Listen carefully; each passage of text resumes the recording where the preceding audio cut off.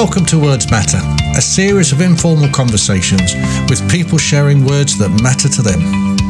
Whether it's quotes, poems, lyrics or film clips, words have the power to inspire us, provoke new thoughts and even change the way we live our lives. I'm your host, Kevin Watson, and I've been interested in how words engage, ignite and direct our imagination, not only as a coach for the past 17 years, but for as long as I can remember. In each episode, my guests will share words that matter to them, where they've come from, and why they play such an important part in their life. We're bringing you a different type of program today. Departing from our normal 3 conversations, we're going to focus on just one. Neelam Sharma, who brought us a lyric from Janet Jackson way back on episode 1, returns with a quote from a rather famous film character. Sometimes the conversation is too good to reduce down to a few minutes. So sit back and listen as we bring you Neelam Sharma. Probably my quote from the Rocky movies. So again, grew up with my siblings watching these movies and we loved them. I think because he was the underdog. And this underdog just proving himself and doing so well.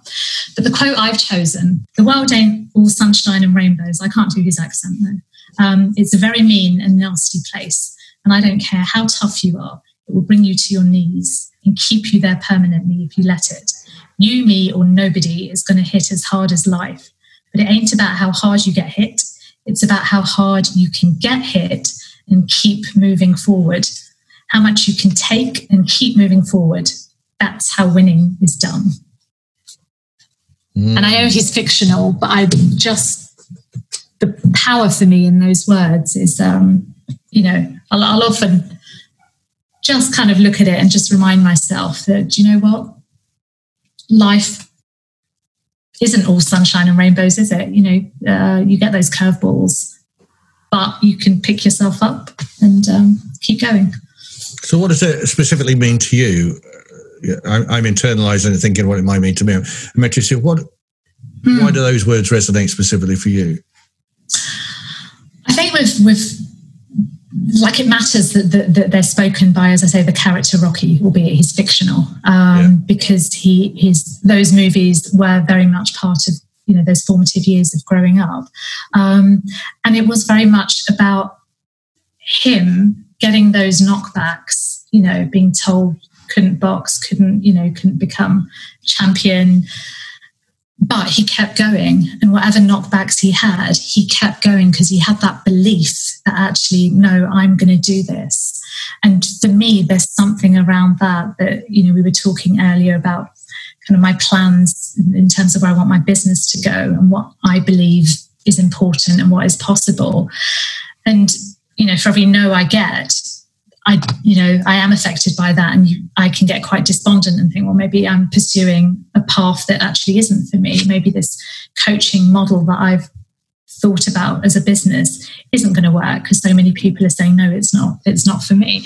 But actually then my eyes will just go to that poster and I'll think, well, keep going. If I've got this strong belief, which I do, that this is the right path, and it feels, on every other level when I'm coaching or immersed in what I'm doing, I absolutely love it and come alive. So it's like, well, keep going. And within that quote as well, there's also that, do you know what, you're going to get knocked by life completely unexpectedly.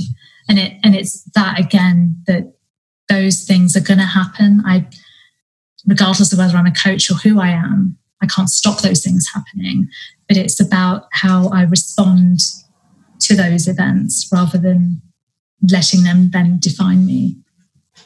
So there's a number of things that are going through my mind, if I may share, as you're talking. One is, on one level, there's a kind of perseverance, a determination that those words summon up for me. And I've heard you in what you've just said that suggests that holds that for you as well. And then there's also something about almost connected to the first words that you gave me, was that I'm not going to listen to other people say. I'm still going to plough my own furrow because I believe in it, and this is the route I want to take. Is that your meaning too. There's kind of two things going on there, isn't it? Somewhere. Yeah, there's probably lots of things. I mean, yeah, for sure. Yeah, for sure. There's those, and I think it's something for me as well about when you are knocked in life, that those events are going to happen, and it's okay. It almost gives me that reassurance that it's okay. You can still pick yourself up, dust yourself down if you like, and go again. And it helped me at that quote even at a really odd time. Last year when I experienced grief properly, for the first time.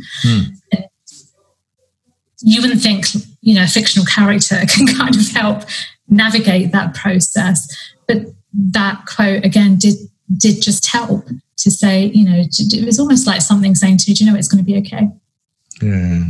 And I suspect as you're talking about it, that there's something not only about those particular words, but how those words are connected with the story of Rocky, the yes. whole kind of imagery that comes with that series of films and that story of his struggles, Absolutely. His way forward as well, that those words just cement that almost. They just define that or easily explain some of that stuff, which is in the essence of the story. I think so. I mean, I think it's a great quote in itself, but you're right. When you hear Rocky, you almost have to start the theme tune, starts going in your head. There's certain visuals that will come to mind as well. And as you picked up the theme of the determination, that almost kind of comes into you, that kind of, no, I can do this, I can keep walking, I can keep going. So it's the whole story that goes with it as well. It's quite close to, again, that choice. There's the Viktor Frankl thing, if you're familiar with Viktor Frankl. Who was, come across the name, not... He was a Holocaust survivor and went into psychotherapy and he's written that book, hasn't he? Yeah. And one of the things he says, and I'm just going to paraphrase, it's not going to be word for word. They could throw anything at me, but they couldn't take away my choice of how to respond to it. And it's that, the situation and your response, you don't have to be, your behaviour, your response doesn't have to be determined by the situation. You can choose how you respond. And that's a far more powerful, liberating place to be, I find. Very much so. But I think I've only learned that very recently. Yeah, me too. It's one of those things I wish I knew years ago. But it's only come to me very recently. Yeah, I wish I knew it even now, because if you know what I mean, because there are many times, even in most recent weeks, where my response has been automatic. I've not considered that response. I haven't allowed myself to consider the response in a way that I choose. It's been an automatic, because that's the way that we run, I think, most of the time. It's an automatic response. We've done it before, so that's what we kind of do. Yeah. So it's a good memory jerk. It's always like, I need to have something like that on my desk, I think, at times. It's something to just come back to, isn't it? And as you say, kind of those initial reactions are still there.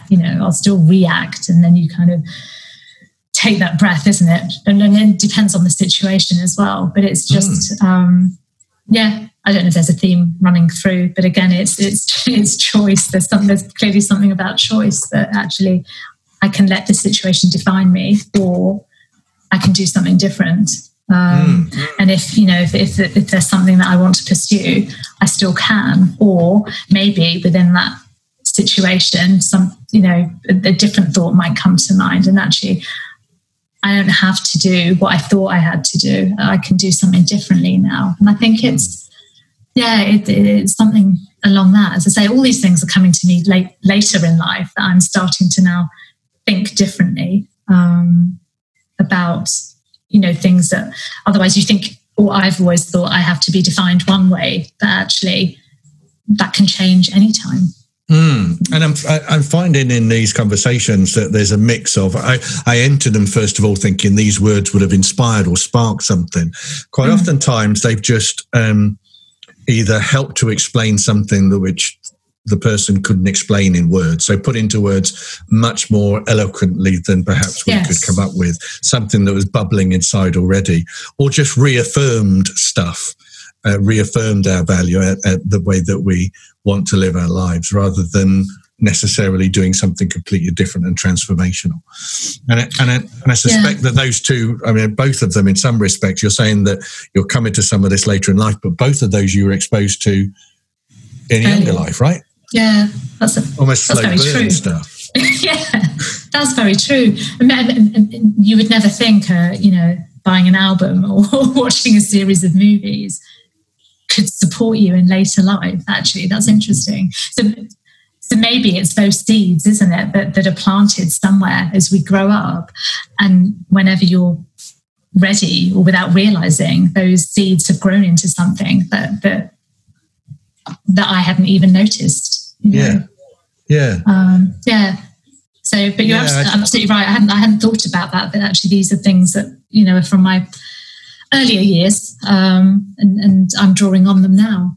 Yeah, and it doesn't mean they didn't have an impact on you at the time. No. Clearly, they must have done. Otherwise, they wouldn't have lasted the time they have. But I'm wondering. I don't have an answer. I don't know whether this is true. I just, through these conversations, do they come at a time and then just reappear, echoes, traces, almost as we grow, and help us to make sense of what they first did to us in terms of, spark something that eventually we return to those words and go, of course, I've known it all along, but haven't really. We've been working it out as we've been going through.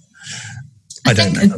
I don't know. As you say, I think words are incredibly powerful. And, my mum always used to tell me when I was, from the age of about 3 or 4, I used to actually sleep with books. And I don't know if that was because I wanted the words to somehow penetrate my mind, but I've long had an affinity to books. And I love, I've never converted to a Kindle because I love having the physical copy to actually touch and feel the page. And so words have, I think, always had some kind of relationship with me, or I have towards them. But I don't always remember the words, if that makes sense. It's quite often it's useful to have these quotes or reminders of, that takes me back to this time. But actually now I'm layering on a new learning to those words. So, maybe I enjoyed the movies and I loved the character because he seemed to have these values of family, which I could, he loved his wife, which you could relate to and see how he cared more about family than he did necessarily about the money. And, those sorts of values, which I think I hold as well. So but I didn't realize they were values even. You just like the character. And then as I've got older and my own learning has been opened up with NLP and coaching, you kind of, now I'm understanding, oh gosh, there's more to these words than when he says how hard life hits you. I probably took it as a physical punch. But it's not like that, is it? Probably the toughest things that hit you in life are the things actually that don't leave a mark physically. It's somewhere else. Yeah, those words still, to me, are really powerful. So, yeah. And I think, I resonated for me when you said that you had a recent bereavement or a bereavement in times not long ago, but of more recent time.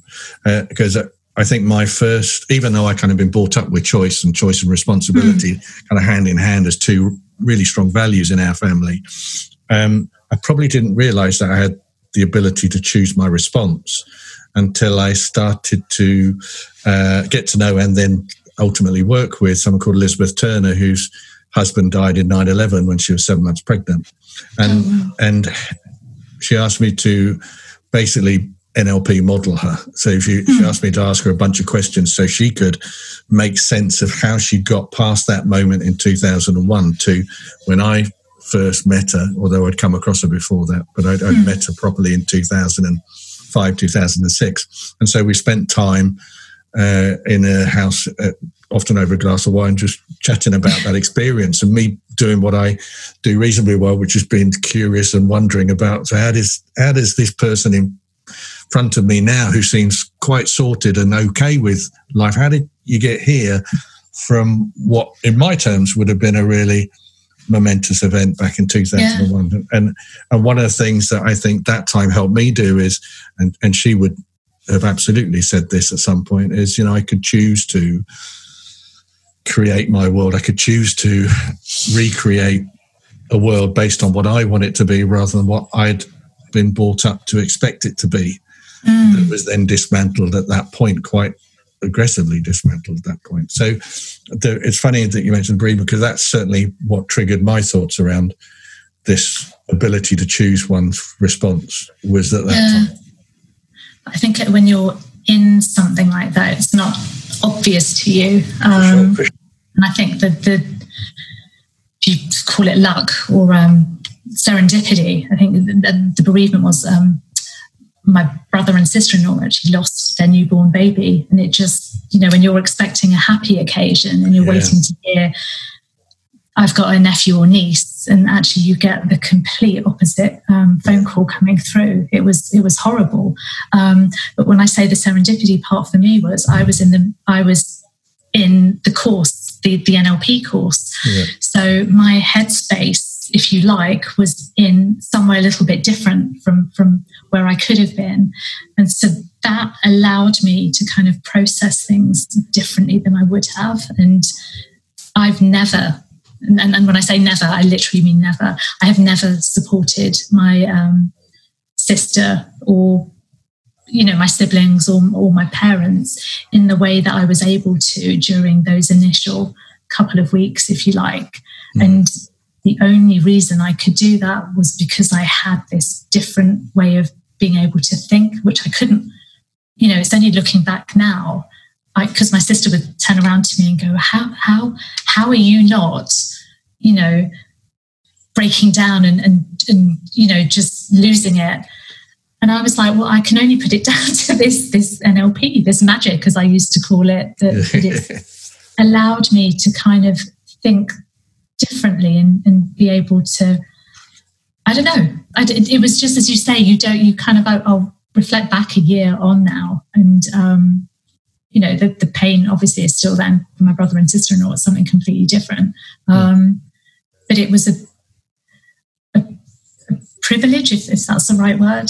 It's not the right word, I think, but to be able to, be there in a way that I've never been in my life was something that helped, and indirectly probably helped me get through or kind of come through that grieving process as well. We often used to talk about it's the reframing for me is that you talked about earlier, is reframing how I relate to things that happen, to relate to, how do I relate to it, and choosing a way that I can relate to it that is not only better for me, but better for those people around me. And there's something similar going on from what I'm hearing. Yeah, no, definitely. Because I think, without those things, I would have hidden away. I'd have, I live far enough from them all to have kind of said, no, I can't come, I can't be there. But actually, I was able to be there, even just being there and thinking, because I'm the person that, if somebody has lost somebody, I never know what to say. I don't know what words to say, because I'm sorry for your loss just sounds pathetic. And so I would rather withdraw from that and not have to have that conversation with somebody. But yeah, so this was a very different experience for me. And I guess reflecting back, it kind of, what it's taught me is that even within those, forgive my French here, but those shitty kind of things that happen in life, there is still a tiny bit of choice in how you can be, if that makes sense. Yeah, so, and as you're talking, I'm coming back to what we were talking about a little bit earlier. There's a difference for me to how you are with people, your being with people, as opposed to what you do with people. So the common wisdom is that when someone has a bereavement, what you do is this. But actually just being with people and being still and helping them and just supporting it's a well-used term in coaching and NLP, holding the space for them and making sure that's safe for them to express whatever emotion is right for them to express at that moment in time, for me, is really powerful, far more powerful than anything I do. Just being with them side by side and being still is really important. Yeah, I think you've nailed it there, actually. It's exactly that. Kind of the logical part of my brain is thinking, I need to put a meal on the table, I need to do this, I need to use my healthcare skills and start raising awareness of this issue. And, but the power came from, as you say, just being there and just, as you say, holding that space and allowing whatever emotions came through, it was okay. If you want to scream, you want to shout, even if you want to laugh about something, it's fine. It's okay. Everything here is okay. That's like a superpower I didn't even know existed. Yeah. Oh God, I wish I could tap into it more often. I know. Great power to have. It is. Maybe it shows up when you need it. I don't know. Yeah, maybe. Yeah. Thank you, Neelam. I hope you agree that some conversations just need a little bit more space. I hope these words have inspired you, and I look forward to bringing you more next time on Words Matter.